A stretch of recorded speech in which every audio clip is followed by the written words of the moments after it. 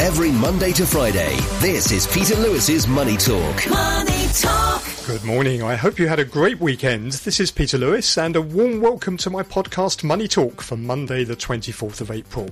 This podcast is sponsored by Surfin Group, which is headquartered in Singapore and offers online financial services to 30 million customers across 10 countries. In today's business and finance headlines, President Joe Biden aims to sign an executive order in the coming weeks that will limit investment in key parts of China's economy by American businesses. The administration plans to take action around the time of the G7 summit, which is due to start in Japan on May the 19th.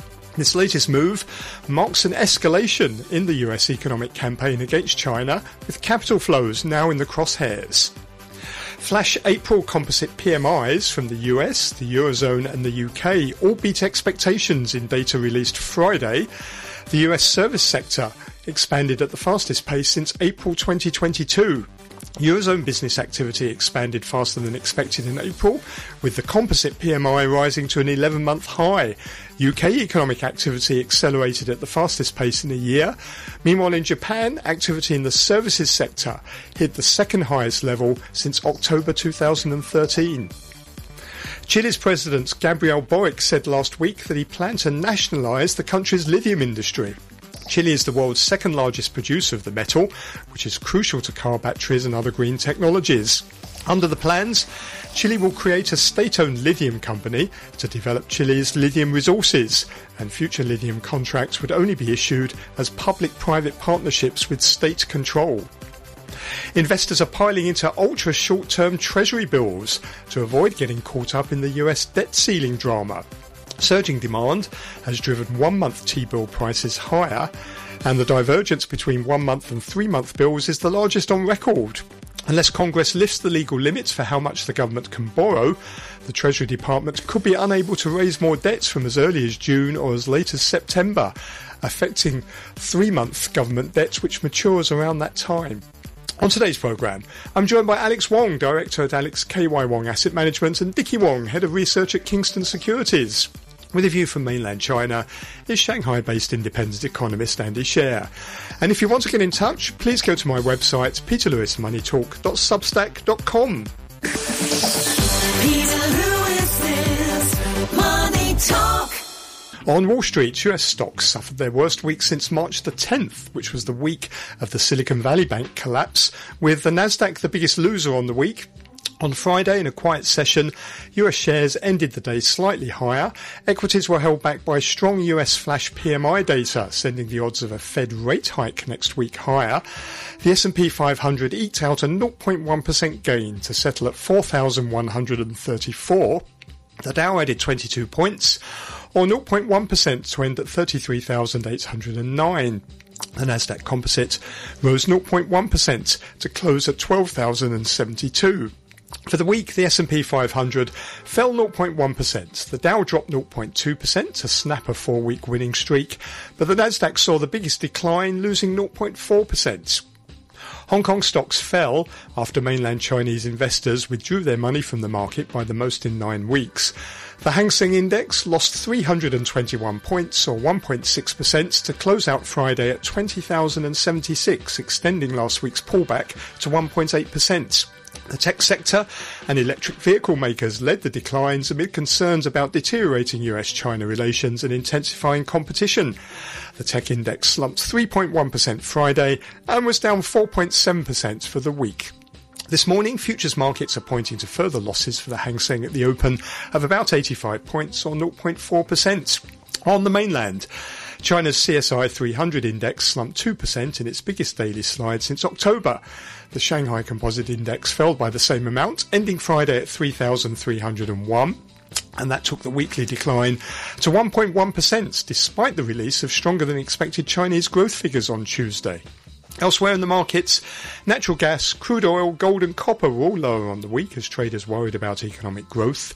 Brent crude oil was down 5.4% over the 5 trading days at $81.66 per barrel, wiping out all of the gains stemming from OPEC's surprise output cuts. Treasury yields and the US dollar ended the week higher. And you can get all the latest market movements on my daily blog, which is at peterlewismoneytalk.substack.com. Every Monday to Friday, this is Peter Lewis's Money Talk. Peter Lewis's Money Talk. And it's time to welcome my Monday morning guests, Alex Wong, Director at Alex K.Y. Wong Asset Management, and also Dickie Wong, who is Head of Research at Kingston Securities. A very good morning to you both. China-US relations are deteriorating further with news that President Joe Biden aims to sign an executive order in the coming weeks that will limit investment in key parts of China's economy by American businesses. The administration plans to take action around the time of the G7 summit due to start in Japan on May the 19th. And the White House has asked South Korea to urge its chip makers not to fill any market gap in China if Beijing bans Micron from selling chips, according to the Financial Times this morning. The US made the request as South Korea's President Yoon prepares to travel to Washington for a state visit today. China this month launched a national security review into Micron, one of the three dominant players in the global DRAM memory chip markets, with South Korea's Samsung Electronics and SK Hynix. Alex, this doesn't seem to be a good development in terms of US-China relations and also investors' worries. Yeah, of course, this is a really bad development, and you can see the reactions from the market. Actually, last week, selling into Megatex and even the chip makers in China actually accelerated and after the news breakout. So I think we probably will still be affected by this development, and people probably will not change their perceptions as easily. And then I think we probably may see continued outflow from the tech sectors in Hong Kong. Is it easy for Chinese chip makers to sort of try and develop their own equipment to be able to build their own chips? I think it will take years. It will not be that easy because first of all, they will need to do the entire process by themselves probably, and then they probably may not be easy to get key equipment from overseas suppliers. That would also slow down their overall development. So that is not easy. And even if they can, I think the capacity initially actually would be not enough to cater for China needs. Dickie, how big a problem is this? How big a worry is this going to be for investors? Because we saw a slump, didn't we, in the chip makers in China on Friday, and also here in Hong Kong. Well, obviously, the increasing tension between China and U.S. and also U.S. may impose new sanction on some of the chip makers. Manufacturing equipment may hurt the Chinese, semiconductor industry seriously. And also, we have to bear in mind, Japan also recently imposed its own restriction on some of the 20-something types of semiconductor manufacturing equipments. So U.S. now joining Japan to curb China's ability to make advanced chips. So this has remained a serious problem. Still, China may import, as I've just mentioned, manufacturing equipment from from other countries, including ASML. But obviously, they're facing increasing, tension and pressure. So this is not easy for semiconductor companies to do all the jobs, including some of the manufacturing equipment domestically. They're simply not available in mainland. So that's why money outflow from Stock Connect, people selling chipset companies stocks, semiconductor stocks last week, mainly driven by this concern. It's been a bad week for Hong Kong stocks. They fell after mainland Chinese investors withdrew their money from the market by the most in 9 weeks. The Hang Seng lost 1.8% last week. The tech index, that was even worse. That was down around 4.5% last week.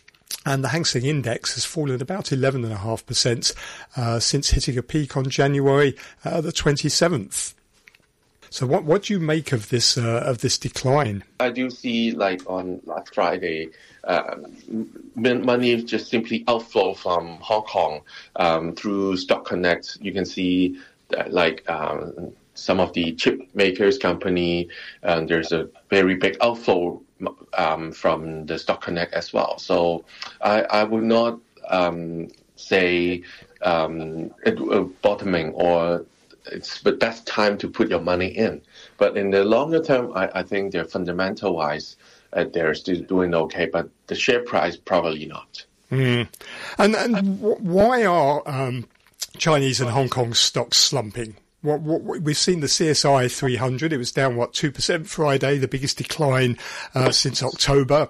If you look at the Hang Seng, it's down about 11.5% from its peak in January. Alex, why are we seeing this slide? This slide actually is caused by the tech sectors or private enterprises.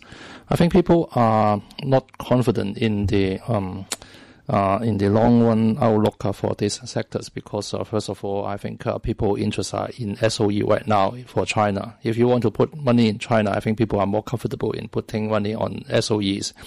And then the potential sanctions by the U.S. actually is the latest catalyst on the sell-off. So I think the original outlook actually is already not good for P chips. And then this sanction actually accelerated the bearish sentiment. So that's why we are seeing the sell-off accelerated.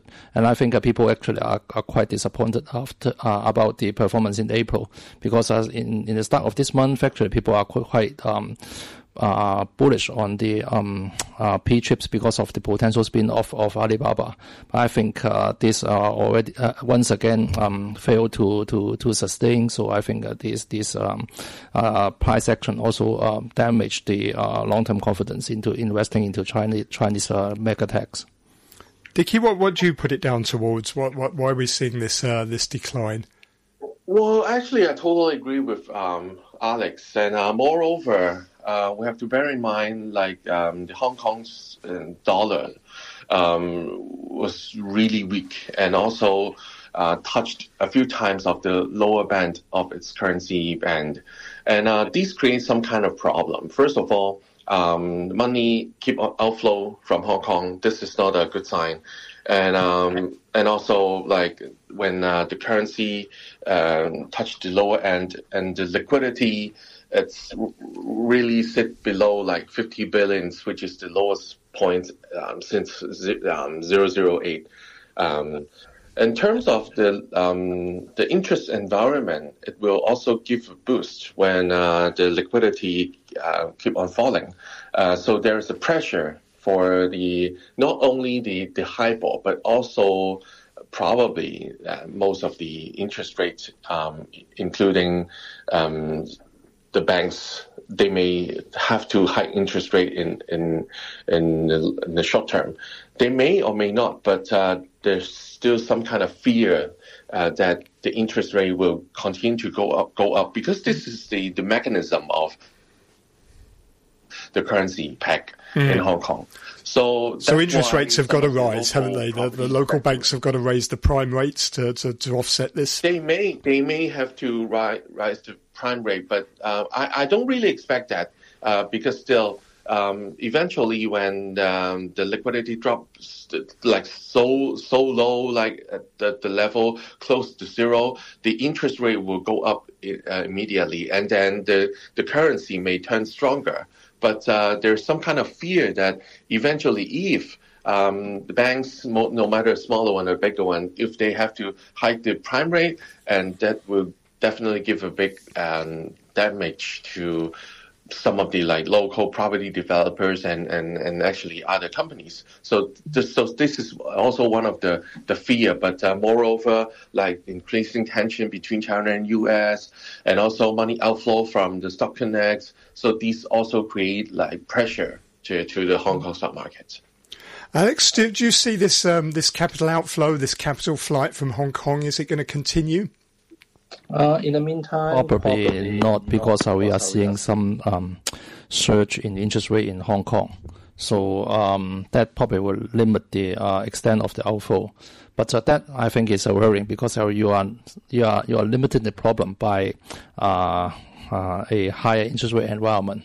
So that is another not good, problem here, yes, because this is related to interest rate. So when the interest rate is higher, then probably the funds will stay here, but just for the high interest rate. So that is already quite damaging to the market and business environment in Hong Kong. And is capital leaving because of that differential between US and Hong Kong dollar rates? Is that what is driving it out, or is there a confidence issue as well?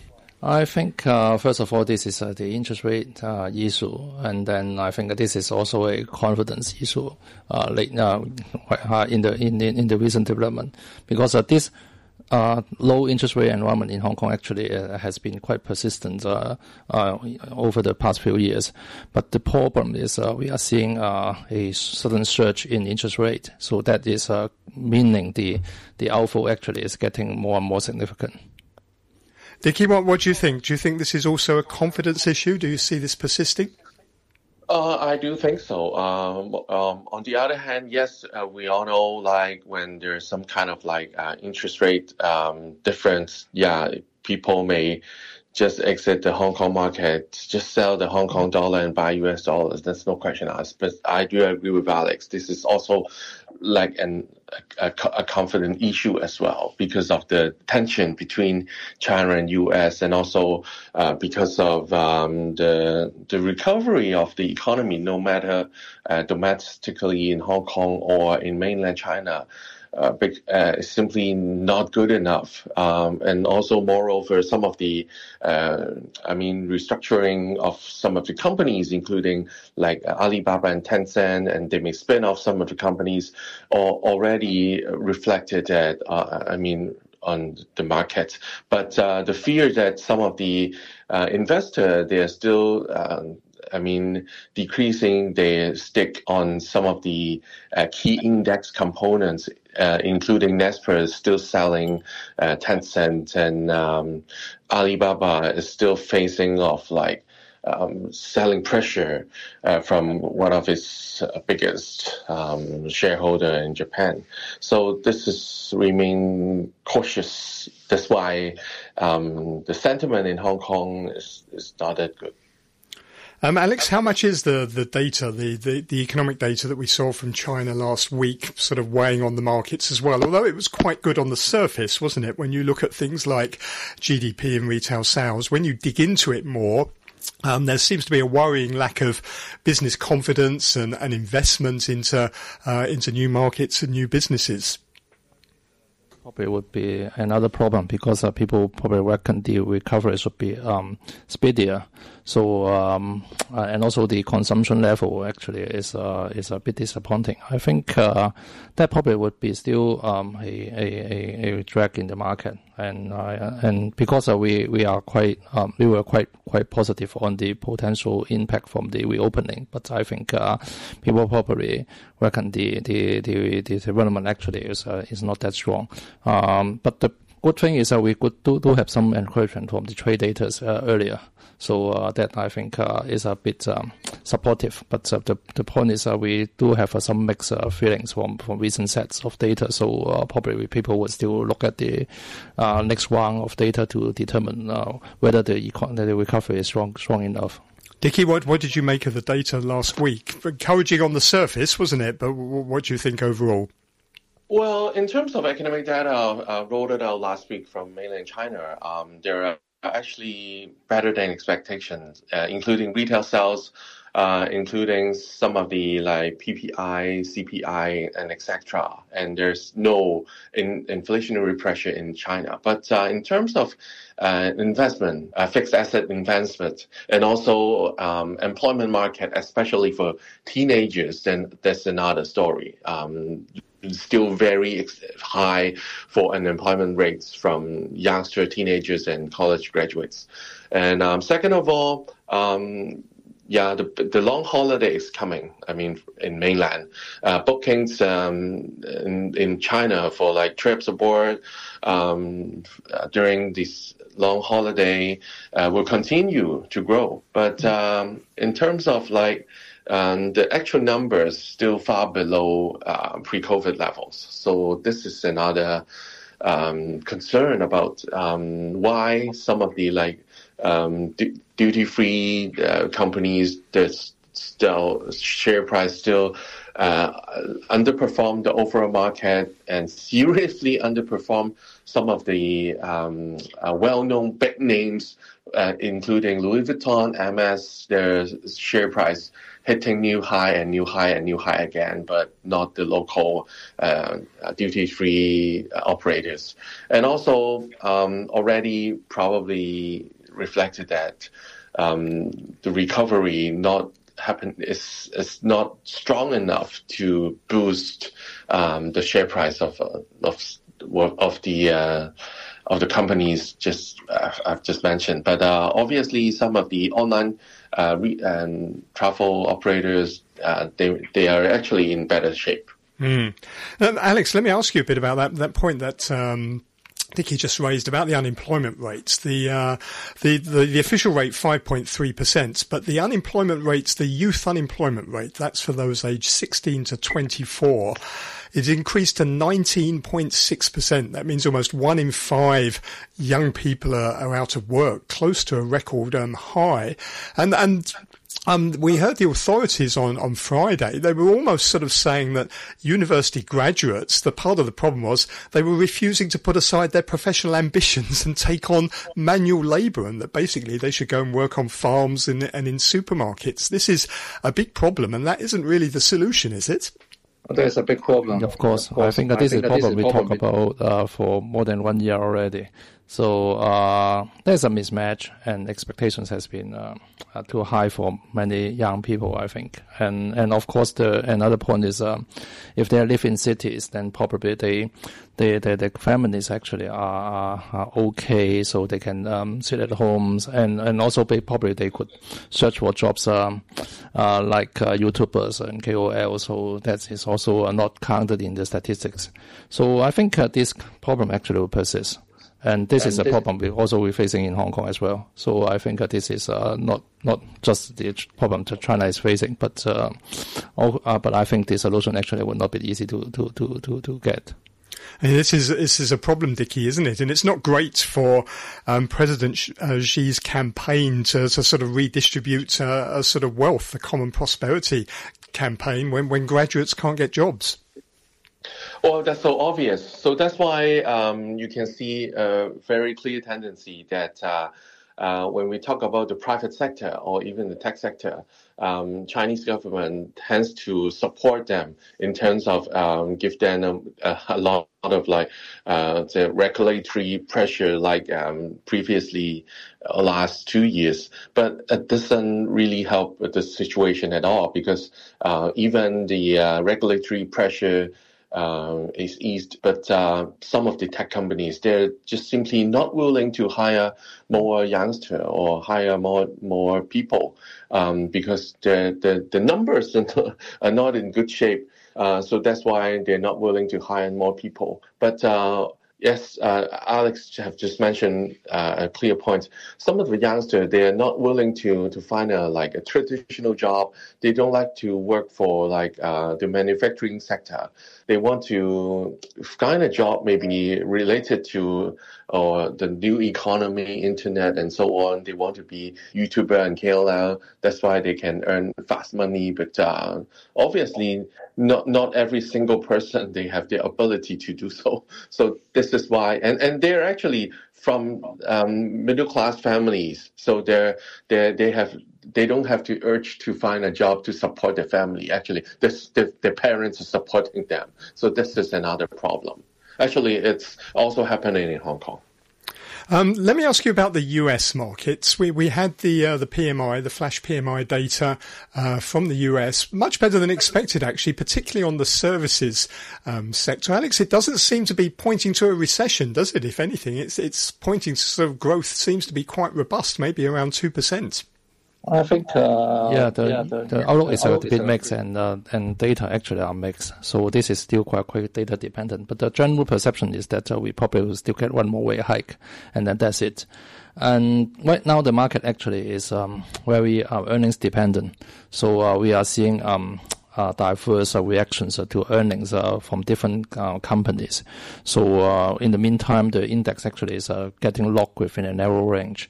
But I think the breakout probably will happen soon because people probably will change their perceptions about the interest rate outlook quite fast. I think probably entering into May, probably we will have a clearer direction.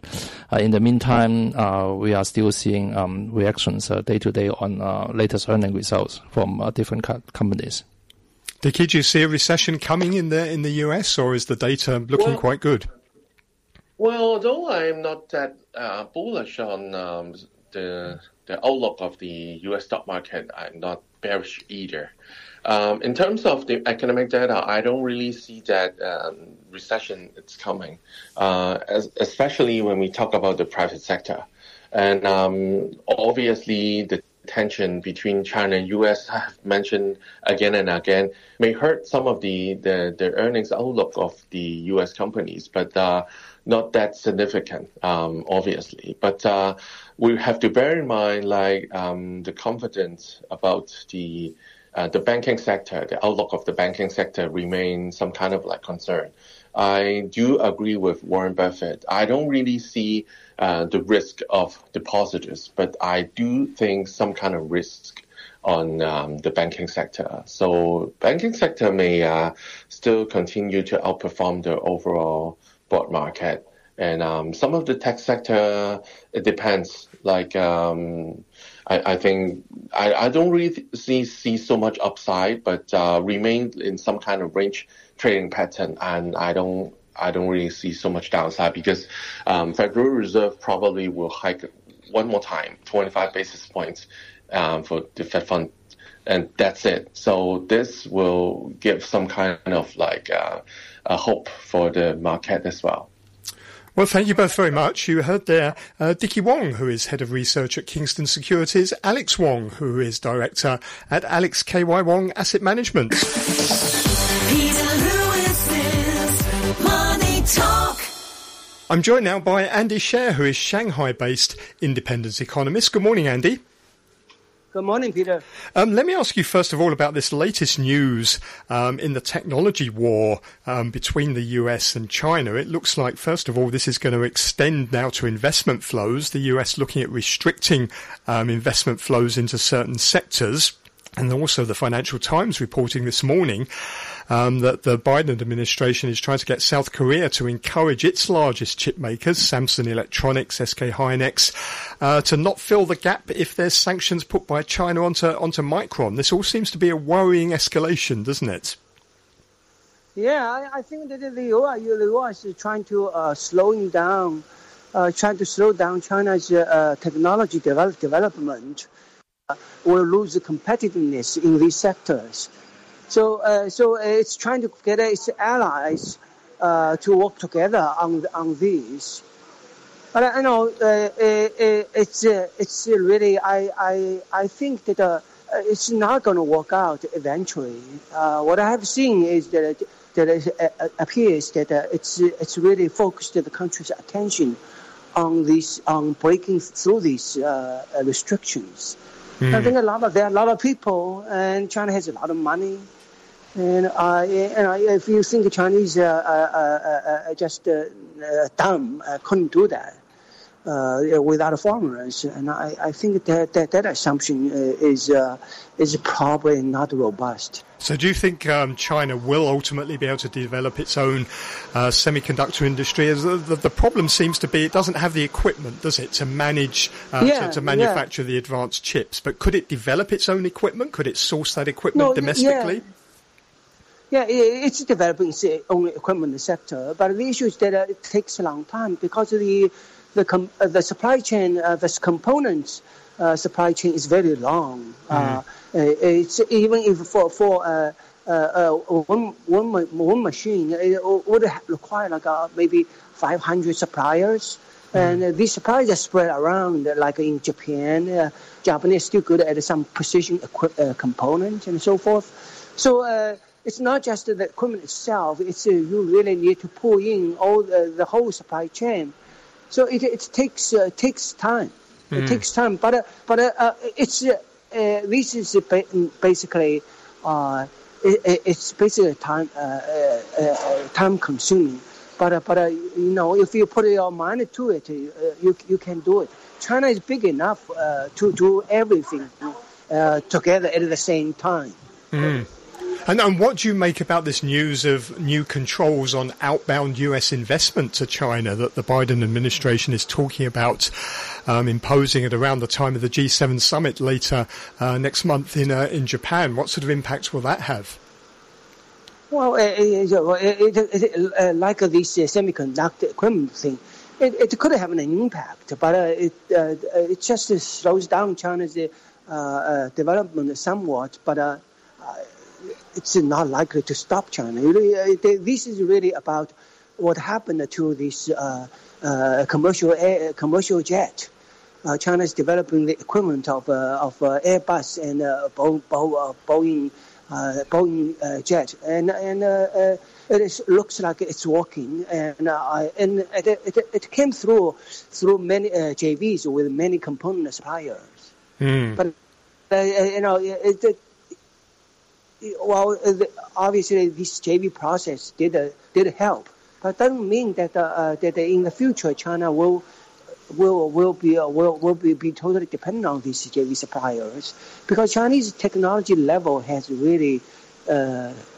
is really making some tremendous progress in the last 3 years, as far as I can tell, in terms of manufacturing process, in terms of like EV.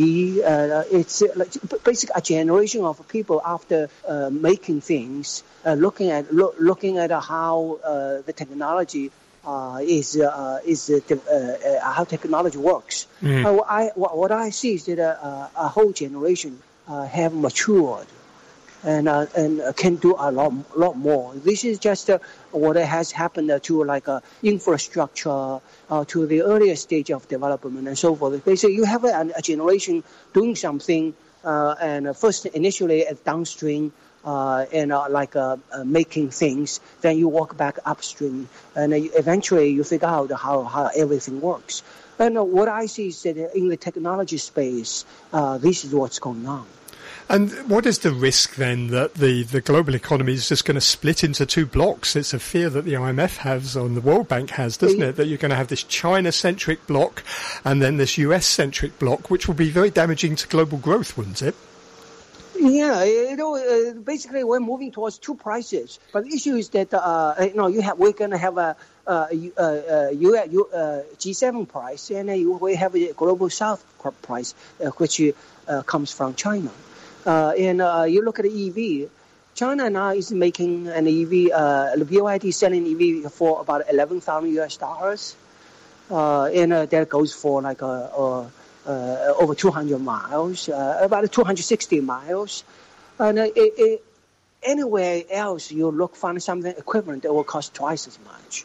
Mm-hmm. So this is what we're talking about. It's clearly in the EV space, because the U.S. is using subsidy to encourage local production.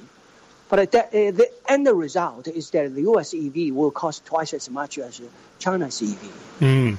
So this is going to be very damaging then for the global economy overall if that happens. And as you say, we're going to end up with dual sort of pricing structures for key products. Yeah, I think eventually the G7 would obvious high price slows down growth and boosts inflation. So that's something I've been writing about. We're going to have a global South. We'll have a different potential growth rate, and I think it's probably around 5%. I think the G7 is likely headed towards zero growth and inflation. And maybe into recession. Do you see the US slipping into recession? Yeah, it is, but it's going to be a full employment recession. It's basically because the U.S. the global labor shortage is all around and it's structural. So the recession has to come from profit margin going down and shrinkage in capital expenditure and some reduction in fiscal deficit.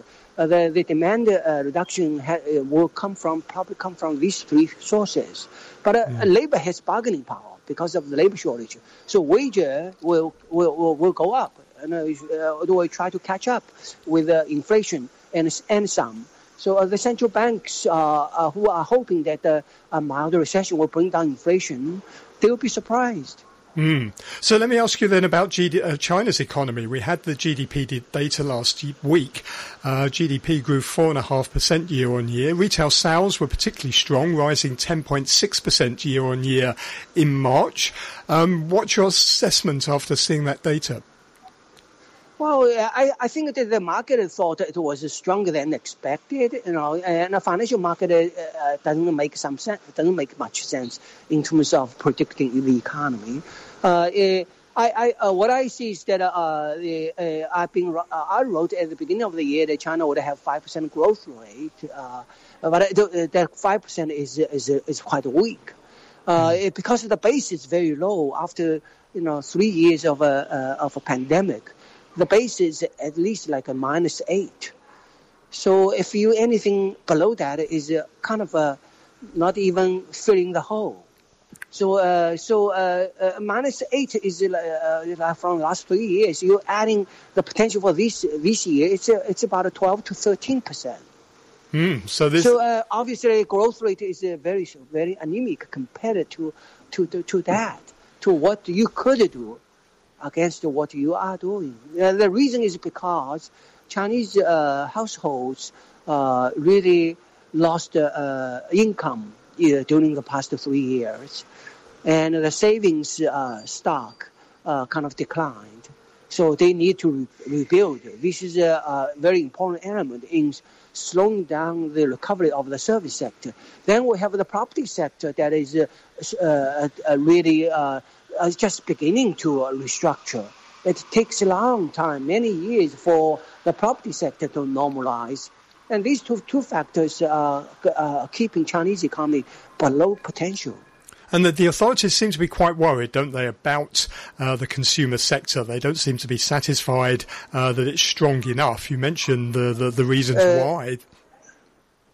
Yeah, you have to wait for wages to rise, for people to recover their balance sheet, and it takes time. And there's no point of hurrying on. Let me ask you about the unemployment rate. 5.3%, but the thing that stood out was the youth unemployment rate for those aged 16 to 24. It's 19.6%, almost 1 in 5 young people out of work. This is a huge problem for China, isn't it? And it doesn't seem to have a solution to it. It was basically on Friday blaming graduates for wanting to have professional jobs rather than taking on manual labour. Well, too many people going to college these days. Over 50%. China is a manufacturing economy that doesn't need a lot of college graduates. So everybody wants to be a financial guy or internet guy. Both bubbles have deflating. So and during the meantime, we have a severe shortage of manual labor, both factory level or the service sector. So we do have a mismatch, and it's an aspiration issue. So I don't know how this is going to work out. A lot of kids who couldn't pass the college exam, then they try again, and they get their mother to stay home to kind of cook for them, and so that they think that helps. So we have 2 people staying at home for many years because this kid wants to go to college. So you think if you fail a couple of times, maybe you get the message. Even half of the people go to college and you still fail a couple of times. Is it worth it? So you think the government may be right then that, graduates have got to maybe for a while put aside their professional ambitions and be prepared to take on other jobs? Yeah, but what are they doing? They're bidding down the entry-level white-collar jobs, bidding down the wages to $3,000, $4,000, basically not getting paid, compared to construction worker getting paid over $10,000, Andy, it's always very good to talk to you. Thank you very much indeed. That's Andy Sher, Shanghai-based independent analyst. And you've been listening to Money Talk. If you want more information on any of the stories we've discussed today, please take a look at my daily newsletter, which you'll find at peterlewismoneytalk.substack.com. Tomorrow on the show, I'll be joined by Asian fund management industry consultant Stuart Allcroft, James Wong, who is Chief Executive Officer at Cathasia Securities, and our US economics correspondent, writer and broadcaster, Barry Wood. Thank you very much for listening this morning. Money Talk